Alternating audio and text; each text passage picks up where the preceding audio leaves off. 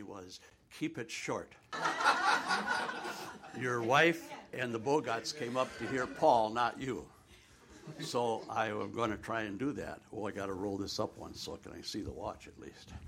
I assume any church worth its salt has a message at least a half hour. So I'm going to go 15 minutes, and that puts 15 minutes on my friend Paul here. He asked me to preach, and I said yes. And then I thought, wait, we want to go up and hear him. So I called him right back, and we made this agreement that I would take half the time and he would take half the time. Too bad you couldn't understand the words of that. Maybe some of you did, that song that Wilson sang. Powerful words of God being with us and comforting us and taking care of us and watching over us. It was really a good message. It's a privilege to be here. Paul and I have known each other for a while. I was privileged to take him down to Brazil one time to introduce him to Paulo Bem, who was a friend of mine down there. And you've connected with Brazil that way, and I appreciate that. And pray for Brazil with you. And Paul's going down again this year, summertime, I think, our summertime. Have you ever been there in their wintertime? I don't know. It'll be good for you. It rains when I go down there a lot. Yeah, that's good. It'll be cold and raining this time, so you can experience. My wife experienced more cold in Brazil than she ever is up here because there's nothing heats you any place. There's no heater any place in Brazil. So, can you hear me okay? Good. Kids, you get to go. I got this thing on green, and that's what's supposed to do it. So, I was privileged to see God at work in Brazil, and I want to give you just a little bit of a history of how that went, what happened there. In 1950, I came to know Jesus Christ through a personal encounter with him. So I knew what conversion was about. I knew what it meant to have a personal relationship with Jesus and have assurance of salvation. When I got up to St. Olaf, I assumed I was going to something like a Bible camp because I figure church college and all that. I found out it was more of a mission field than a Bible camp. And while at St. Olaf, I ran into missions. We had a mission study group. The president of St. Olaf at that time had been an ex-missionary to China. And God laid on my heart missions. The next step in that was going to the seminary at Luther in 1954. And God had to get me lined up with some girl that was going to go to missions. So a young lady born in Canada, living in Seattle, Washington, Chicago, and then a small little town in North Dakota, he brought to Minnesota to the nursing school. And the nursing school had the bright idea of inviting all the male schools, there were only ladies then in nursing school, invite 3 or 4 male seminaries to go with them on a hayride. One of the, I think it was about 4 or 5 guys to each nurse. And something triggered Ruth. And we maybe have different memories of this story. But from my memory, he triggered Ruth to throw hay at me from the hay ride we were on. And so I threw it back. And that started a relationship. At 5 years of age, I found out, she has an interesting story. Dwight L. Moody went over to England to preach one time, and he wanted to go out and preach to the gypsies. And they said, no, we can't have, he wanted the gypsies to come in, join the meeting. They wouldn't let him because they thought they'd steal stuff. So he went out there to preach to them. And one guy that got converted was a gypsy, and Dwight L. Moody put his hand on this little kid. He said, someday you're going to be a preacher around the world. That preacher was known as Gypsy Smith and was a preacher in Seattle, Washington, when Ruth, at the age of 5, stood up on the pew so she could be seen. Because he said, if you're going to go to mission, stand up. And she stood up. 5 years old. I wasn't a Christian at that time. But at the age of 18, in 1950, I became one, and somehow he worked it around to get us together. So we had committed ourselves. We got married in 1956. And in 1958, 7 of us from the seminary felt that we should go to Brazil as a mission field. They said, we don't have a field there and we can't start one because we're going to have a merger with the, we were ELC, I think we were going to merge with the ALC. And we became ALC then. We couldn't start one. So we wrote a letter to the Women's Missionary Federation of the old ELC. I don't know how many churches there were, maybe a couple, 300. And we said, we have 7 young Christian boys who want to go to Brazil to be missionaries, and the old church won't let us. Would you guys support us? So the Women's Missionary Federation of the total ELC church said, for 2 years, we'll give you our total budget. We'll give everything to you. Wow. So our mission board went back, and we said to them, why don't you have ALC get something too so that it can come in equal? So the ALC got New Guinea, and we got Brazil, and we went down there, 7 of us. Wow. The Lord prepared our hearts by sending us out into what had been a jungle area, and they were cutting it all down to plant coffee. Paranavaí, Paraná, the state of Paraná, 3rd one up from the south. And while there, we started a church. We knew what conversion was. We came home on furlough, and we stumbled across a Methodist church that was having a talk that night on small groups. That would have been in about 1962 or 3. And so we called the babysitter. We had a baby at that time. Our second child was born here in the United States. No. 3rd one was here. Yeah. Anyway, we said, could you stay a little while later? So we went to this small group, and we met with 10 people, and we opened ourselves up to those 10 people. Just amazing. We just shared.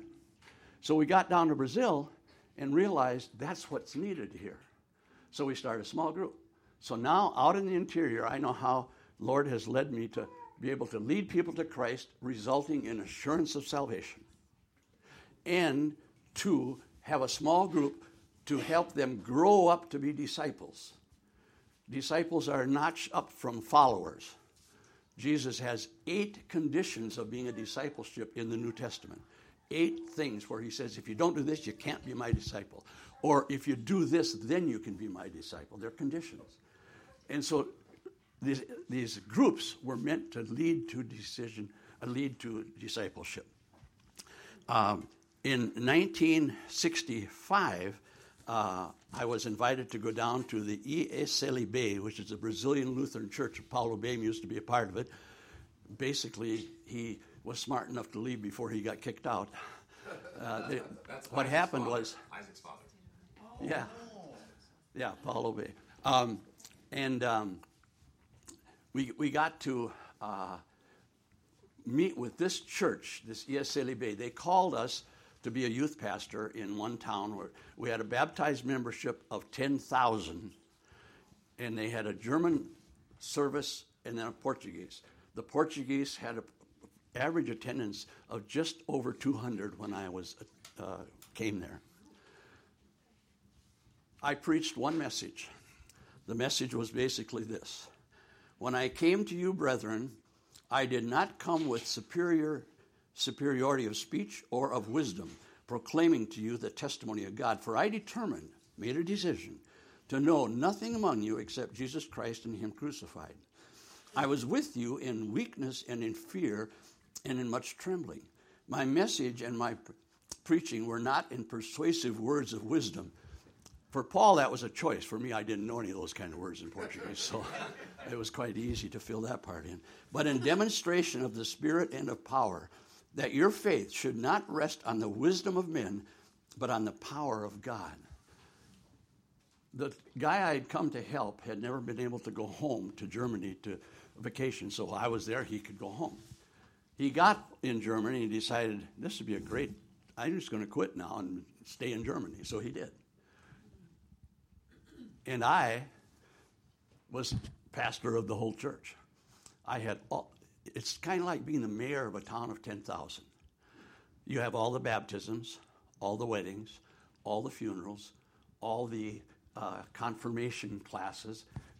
One pastor doing it all. But my message was very simple. If you have been baptized and confirmed and married by the church and plan to be buried by the church, doesn't make you a Christian. You need to have a personal encounter with Jesus Christ. 4 kinds of soils. One didn't get anywhere. The next 2 choked out. 1 was left. If you don't have faith in Jesus Christ in a personal relationship, you don't have salvation. You will not go to heaven. I preached that the first 3 Sundays I was there. The crowd started coming a little bit more. The president of the congregation took me aside and said, when are you going to stop preaching on that theme? I said, when you've been converted. I mean, that's the first step, is to have a personal relationship with Jesus Christ. My heart aches for the many, many churches that exist that don't talk about that personal relationship that results in assurance of salvation. So anyway, I've taken a little too much time here, I think. But I'm going. I'm still moving. Oh, Romans 1:16 says, I'm not ashamed of the gospel, for it's the power of God for the salvation of everyone who believes.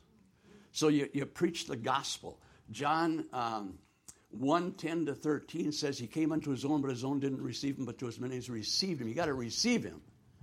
That's a conscious choice. Romans says you believe in your heart, not just an intellectual. It says, Luther wanted to get rid of James because James basically says there's a kind of a belief that doesn't count for nothing. It's a dead faith, and the devils believe and tremble.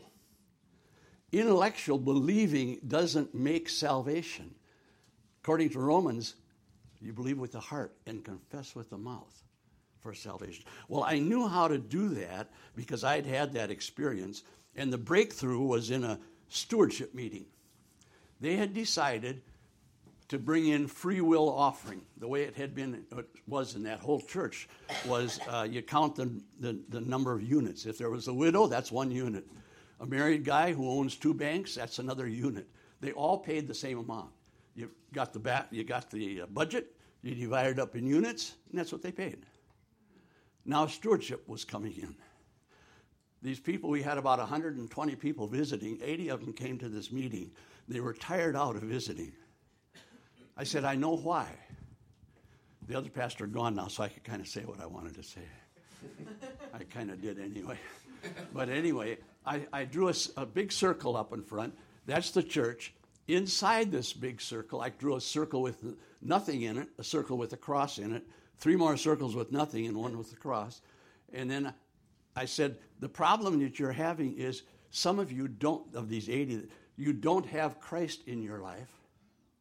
And you are going to someone who doesn't have Christ in their life, and you're asking for a Christ-centered response. Stewardship. You give because of Jesus. Well, they realized, but I'm going to show you tonight how to become a Christian. And I did. And I said, now the rest of you can go. This is not a spectator sport thing. I just want to talk to those who really want to. But too many stayed. About 20 stayed. And I thought, boy, that's big. Let me go over it again. How to become a Christian. And my idea of becoming a Christian in this setting was it is total, complete abandon. It's unconditional surrender to Jesus. And if you're not ready to do that, your finances, everything goes to Jesus. Then you can leave. Well, about 9 of them left, and there were 11 left. So I talked to the 11. And I said, each one of them, now I want you to pray a prayer. I want it to include, I'm sorry for my sins. I believe that Jesus Christ is the Son of God, that he died on the cross for my sins, and I accept you, receive you, invite you into my life. Thank you. So Helga stood up. They'd never prayed before. They said, we don't know how to pray except that the Apostles' Creed. I said, well, then you don't know how, because that's not a prayer. Well, the Lord's Prayer, that's a prayer. That one you do know how to pray, but this is a little different. So Helga says I don't know if she folded her hands or not, but she looked down and she said, okay, Jesus, I'm sorry for my sins. How's that, Pastor? And I said, that's good. Keep going. And so she did. 11 people invited Jesus into their life. Hallelujah. I formed them into a small group. We were going to meet, and I got a call from the banker that had accepted Christ saying, we can't meet. Why not? Communism was taking over Brazil at that time. This was 1965. And they took it over with Grupos de 11, which is groups of 11. We could not meet as a group of 11. So Carlos had called me. So I said, okay, go lead someone to Christ so we can have 12. And he did. And we had 12. Our group was so committed. I mean, I was all out. We had 9 disciplines for our small group. It's 9 disciplines. We wanted this, you mean business or you don't. And that's the way it started. Well, after I had a few groups, I was teaching about 8 or 10 classes a week, and that's how I got there, to teach them in schools, religion classes. Now I had these groups of small groups meeting, and we grew up to a certain number. And I felt, according to 1 Thessalonians, I'm responsible to feed, take care of those who accept Christ. I can't just help them accept. Billy Graham almost stopped being Billy Graham, or having these sermons, because he wasn't taken care of. He talked to Dawson Trotman with the Navigators and said, would you come and take care of these Christians? And Dawson said, no, I'm called to this, but I'll give you Charlie Riggs. So Charlie Riggs went and worked with Billy Graham and developed follow-up. I called Ruth had introduced me to a navigator when we had come back to Brazil in '64.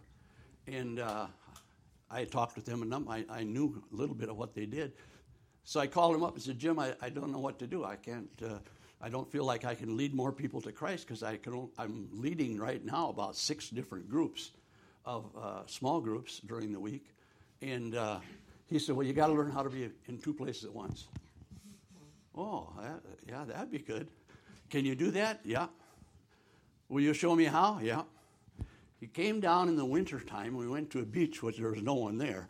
And for 2 days, he showed me how Jesus prepared the 12 and how Paul prepared Timothy. That's what you've got to do. You've got to meet with people one-on-one, which in Portuguese is a um.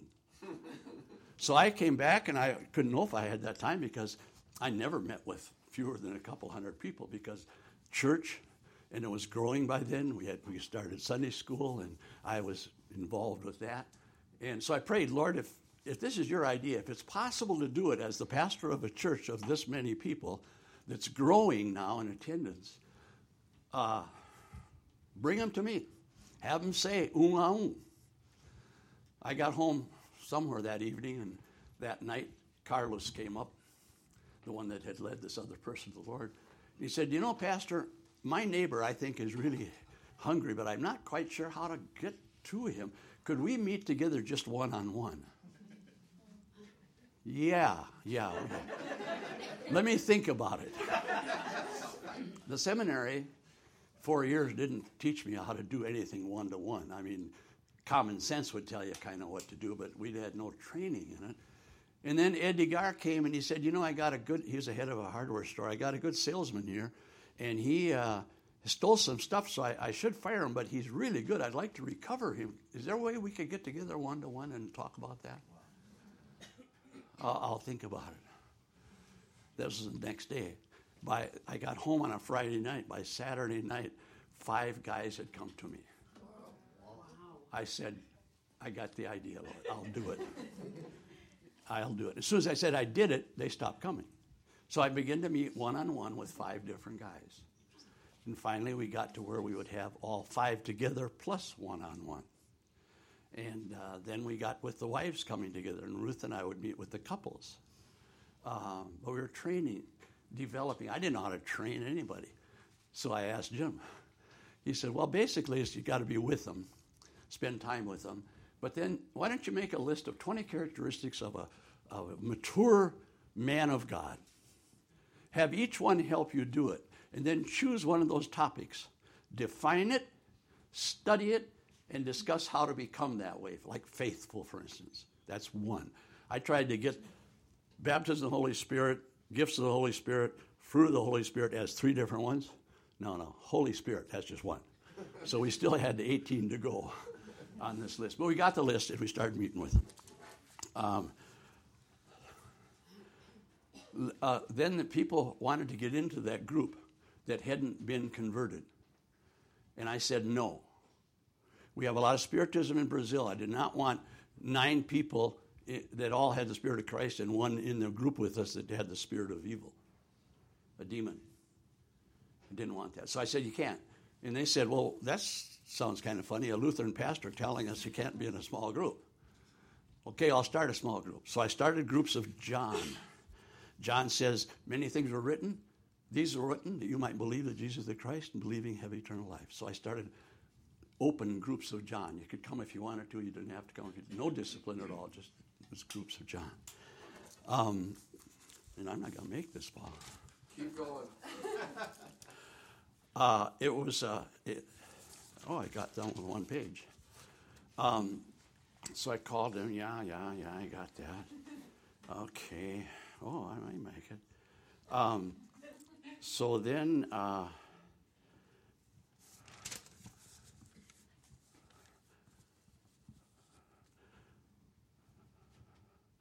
the 5 guys I was meeting with pitched in to share Christ. More conversions started coming. We had an evangelism meeting, and I didn't know who else to invite because pastors were starting to come to me, and some of them that came to find out what was going on didn't know Jesus. So I didn't want to invite. So I myself led the deal, and hundreds of people accepted Christ. God was just, he'd prepared this thing. I have no idea why he chose me. There were guys among the 7 of us that were smarter than me. There were guys that were more committed to Jesus, more faithful to Jesus, but he chose me, and I was available. And that's kind of what you have to be, is available. And so we began to spread out. Our church was local, and then it's a big town, and they had to walk, and there were no cars too many in that day. So I started 5 different suburbs in a lady's house, and after we started growing there, she had to knock out a few walls of her house so we could get more people in there. One was a school that wasn't used on Sunday, and one was a shop that was closed on Sunday. So I had 5 different areas. These guys would go out and preach there. And so they called them pastors. And I was meeting with them as a group and individually, and they were growing in the Lord. Some of them were leading small groups. Well, all of them were leading small groups. We had a point there where we had 30 small echo groups, we call them. E for study the word, estudar. C for share where you're at in your life, which is compartilhar. And O for prayer, orar. We had 30 of those. We had 5 general John studies. And these guys led them. One of the guys made up the studies. He'd do better than me. Carlos made up. He was in charge of having studies for us and have series of studies. So anyway, the pastors begin to come. And I'd say, do you know if you have assurance of your own personal relationship with? I always showed them the bridge, which is a navigator thing. God, man, all kinds of ways don't work. Cross, Jesus Christ died for you. I showed them that, and then I'd say, where are you? And someone, the pastor, says, I don't know. So I would lead the pastor to accept Christ, because that's why he came. Something here. One pastor came that I later, they asked if I would feel real bad if he went and worked full-time with the Navigators, because he was a pastor in our church, and he was really a good one. And you know, you don't hold on to people. You release people, and they go where God leads them. And he came and he said, I sense the smell of the supernatural here. What is it? I shared with him what it was. It was converting people getting converted and having assurance. Small groups that were disciplined where they were growing up to discipleship. And one-to-one meetings with people, training the laity to be the priesthood of believers. So that's what we were doing. And pastors would come. I ended up meeting with 5 different pastors, one-on-one. And the 5 laymen ended up, I said, you got to have at least 2 others for this thing to multiply. So those 5 got 2 more. So there was a second tier of 10. Those guys got more. So it started multiplying. Let's see. Oh, these laymen would go to other cities, and where they had relatives, and they teach them small groups, and they teach them, they lead them to Christ. So it started spreading. Well, so one year, I don't remember what year it was, we had a gathering of all the small groups, which were in about 10 different cities around by then. We called it, an encontro is a meeting. Encontrón is a large meeting. So this thing that was based basically on one-to-one ministry got a nickname, the large meeting. And that's what it's called today, un movimiento encontrón, the movement of the large meeting. That's its name. And this thing has developed. There are 26 states in Brazil, and 20 of them had these people in it. Seminary was about 1/3 of the people going to the seminary were part of this movement. We had a pastor's meeting, and this, I think I can pretty well close with this. We had a pastor's meeting, and we came away with 3 goals. We didn't have the courage to say, we are going to do this. We said we're going to participate in the building of God's kingdom, starting with the ECLEB, or our Lutheran church. That's our start. 1, evangelize individuals to have a personal relationship with Jesus with assurance of their salvation. They know they're saved, and they know how they can know they're saved. 2, establish small groups for growing up to discipleship of all the converts. 3, meet one-to-one with others, and we didn't try to define it, so we put, as Paul met with Timothy. That was our goal. And so that started a movement. We made a pact together. I miss that here in this country. But we had a pact together. No pastor would make a move unless all 5 of us agreed. Sometimes, in the 5 lay people, we asked one to move to another city to get feeding that group over there. He was a television repairman, so he could have done it, but we ended up by leading people to Christ in that town. That pastor was led to Christ, so he stayed in our town, and that pastor took over. But it was a movement that spread. Let's see here. Out of 26 states, we had people in 20 of them.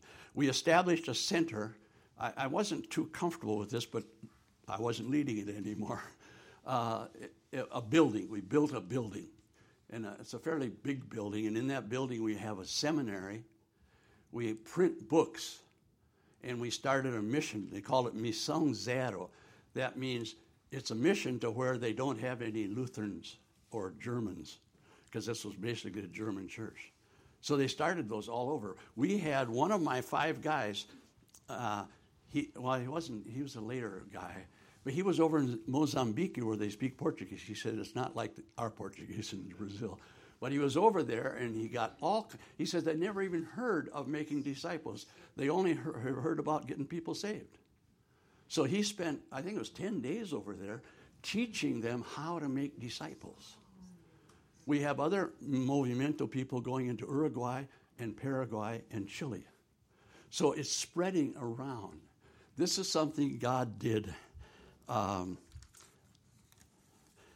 a liberal church, it's being impacted with new people in church, new people in Christ, and I can't read what I said there. Anyway, that's how it started. That's what we ended up with.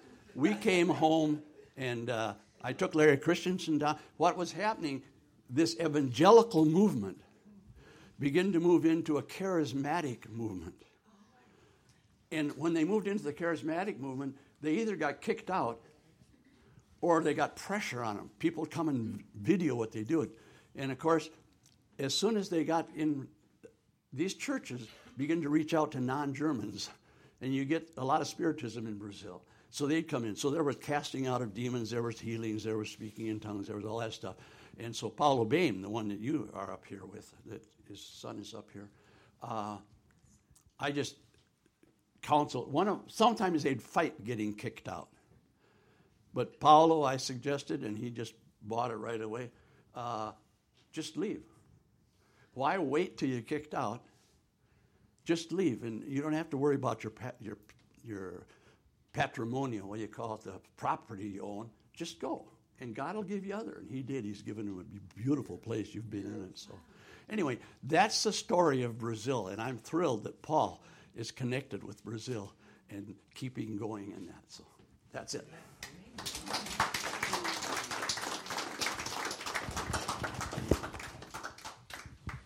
Do you know what you call someone like that does that? What do you call that? That's an apostle. An apostle is one who is building not just a church or even a city. He's changing a nation. He changed a nation.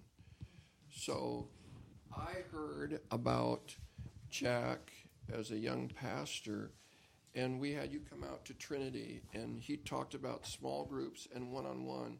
And somehow that got into my heart, one-on-one. And I wasn't doing a lot of it, but I started to do some of it at Trinity. Then we come back here, and this room was getting filled up with young people. And we had started a seminary and started a network of churches. And so I remembered what Jack did. And so I began to meet with a small group. And Paul was one of those in that small group pretty early on. And so I asked Paul to share his experience of that because I couldn't do it with everybody, and Karen couldn't do it with everybody. So we did have some small groups. I wish we'd had more small groups. But I met individually, and I still do that now. I meet individually and in small groups during the week with maybe 4 different groups or so. Paul, come on up and just share your remembrance and experience of that. Yeah, thanks, Paul. So, yes, I'm also Paul. Back when we started this, we were often referred to as the Pauls. Yeah. So it's an honor to share your name as well. But yeah, I like to start these conversations with questions. When Paul asked me to share, I like to think about things in the form of a question. So Paul said, why don't you share a minute or two on mentoring? And so the question I like to ask is, why mentoring? And the simple answer is, really, mentoring isn't our idea. It's Jesus' idea. And I like to think about Matthew 16 a lot, in that Jesus is actually building something. And he's building the church. And one of the primary vehicles he uses to do it is discipleship. And really, discipleship is just mentoring, exactly what Jack talked about. And I remember when I met Paul, I was very, very different than the Paul I am today. And I needed a lot of character formation. And so when Jack's talking about that concept of really God forming his character in us, I think one of the primary ways he does it is mentorship. And I had a lot of anger, bitterness, and just enormous amounts of pride. But I wanted Jesus. I really wanted what it looked like to be converted, like Jack's talking about.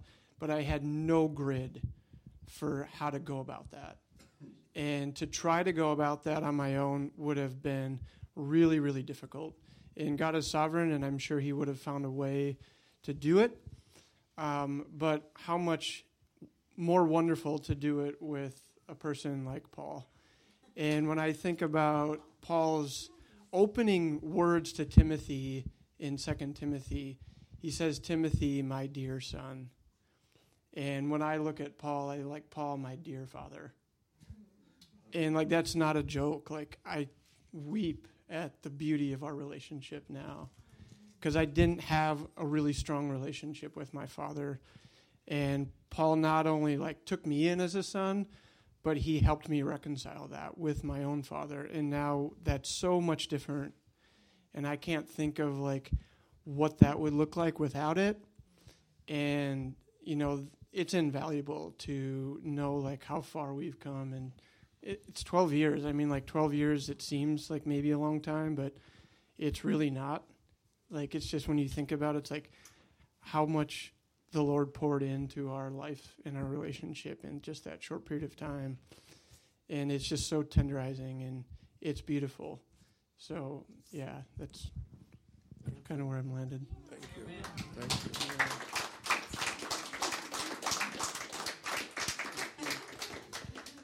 And he is becoming a father. His wife is carrying their first child, so that's very, very exciting. And yeah. Do you still meet with each other every week? Pardon? Are you still mentoring him? Yeah, it's on hold because of a class that he's taking. I meet with a couple other guys that he'll be in with. Andy Rangans, who was a part of the leadership here, and a guy named Israel Anderson that some of you know. Yeah. So, and here's why, one reason why I wanted to do that, because Jack, and I'm going to make this real brief, Jack led a revival in Brazil. I mean, that's a full-on revival. People getting saved, filled with the Holy Spirit, reaching out to others. And the Bible says that in the last days, before the great and terrible day of the Lord comes, I will send Elijah the prophet, and he shall turn the hearts of the fathers to the children. So it starts with the fathers. I reached out to him before he reached out to me. I reached out to some of those that I could see had a desire, had a longing, and were broken. He'll turn the hearts of the fathers to the children, and the hearts of the children to the fathers, lest I come and smite the land with a curse. So an unfathered generation, such as we see in America, we see it in Finland, I saw it when I was over there, is under a curse. So to change that, what happens? You have fathers and mothers who reach out to sons and daughters. And that's what he did. And that's what he taught me to do. And I've been doing that. I do a lot of it. Every week I do a lot of it. And so I'm saying to you, fathers and mothers, I'm saying I want you to think about, be praying about what that would mean for you to do in your setting. It may be in this setting here, or it may be in another setting. But I want to ask you, in the next couple of weeks, have you thought about this? Have you prayed about what that would mean for you? Because what it means for me is that I spend a good portion of my time with one other person or in a small group. Some of them are younger pastors, and I ask them. Some have asked me, but I asked them. I said, I would like to spend time with you. So I'll be getting back to you, or you can come to me before I come to you. But if you don't come to me, I will be talking to you and asking you if you see this as something that you would like to be doing. It could be doing it in here. It could be in your neighborhood. However the Lord lets you do it. You had a plan for making it happen, but the way it happened was different probably in every situation. Exactly. Yeah. So we're gonna close here now, but you hear what? Yeah. Talk to us a little bit about revival, please, if you have time. Okay. Diane and I are in a group. We've been weekly meeting for over 10 years, praying for revival. Wonderful. Wow. And I love to go to groups where people are believing for revival because I'm believing for revival, and I love to spark that interest. I went down to what was the church? Yes. Huh? Emmaus. Yeah, because I heard that they were praying for revival, and there are 10 people who were formerly intercessors at North Heights, and I'll be meeting with them in a couple of weeks just to share with them about revival in the past and encourage them to keep believing, because I believe strongly that revival is imminent. It's in the last days. Scripture makes it clear. The last verse of the Old Testament tells us. And the last word of the Old Testament ends with the word curse. So the option to curse is revival. God reviving the land and reviving it. So Nate and I, we were just over at North Central University. We pray over there for revival. We feel that college is so ripe, and they have people that believe for revival on the campus. So we pray there for revival. This coming week, I'll be praying with a group. In fact, I get my schedule all messed up. I don't know when I have to rely on Nate to help me, because when are we meeting with this group? Because we have several different groups that we pray for revival. But I love to hear that others are praying for revival, because I pray with others because it keeps my fire burning. So when I pray with Tom Stewart and Bill Pratt and Chris Munson for revival, it urges me to keep that fire going. So I've talked a little bit about it here. Maybe we should talk more about it. But God promises in the last day, and it will be a revival that will include relationships. It will be a revival of relationships. The older connecting with the younger, and the younger with the older, lest he comes and smite the land with a curse. So, Father, we thank you that your word makes it clear that you're going to sweep through this land, this city, this nation, and the world. I'm praying for 1 billion. You pray for whatever God leads you to pray for. That God will sweep through by his power, and he will turn older people to younger people, and they will see the potential in those younger people. I pray that people here will see the power they can have. Jack started so small, so dinky, and it changed a land just by one-on-one, just by small groups. And so give us hope that this little church, this little place, could be the seedbed for a mighty revival. I absolutely believe that this little place will be known around the world because of the spirit of revival, what God does. And that he will do it right here, and it will spread. And it will include healing miracles. It will include powerful works of the Holy Spirit, casting out the demonic and bringing in the kingdom of God. And so, Lord, give us hope. Give us zeal. We pray for those who are discouraged, who can hardly look up to see anything. We pray that you would encourage hearts to see beyond themselves the potential that we never know when we lead somebody to Jesus what difference they're going to make, how God's going to use them. So, thank you, God, for what you did this morning. I bless Jack. I thank you for Jack and Ruth. Thank you that they were pioneers in Brazil, and you used them to fire it up, and that they've even stoked the fire here this morning and what they've shared with us. So we bless Jack and Ruth. We thank you. We pray that you give them good health. Give them health and strength for these days. Lord, they're not done yet. They haven't hit the tape. And so we pray that you would help them to encourage others in the way that they have with us this morning. And so the Lord bless you and keep you. The Lord make his face to shine upon you and be gracious unto you. The Lord look upon you with his favor and grant you his peace. In the name of the Father, and of the Son, and of the Holy Spirit. Amen. I want you to do one thing before you come up.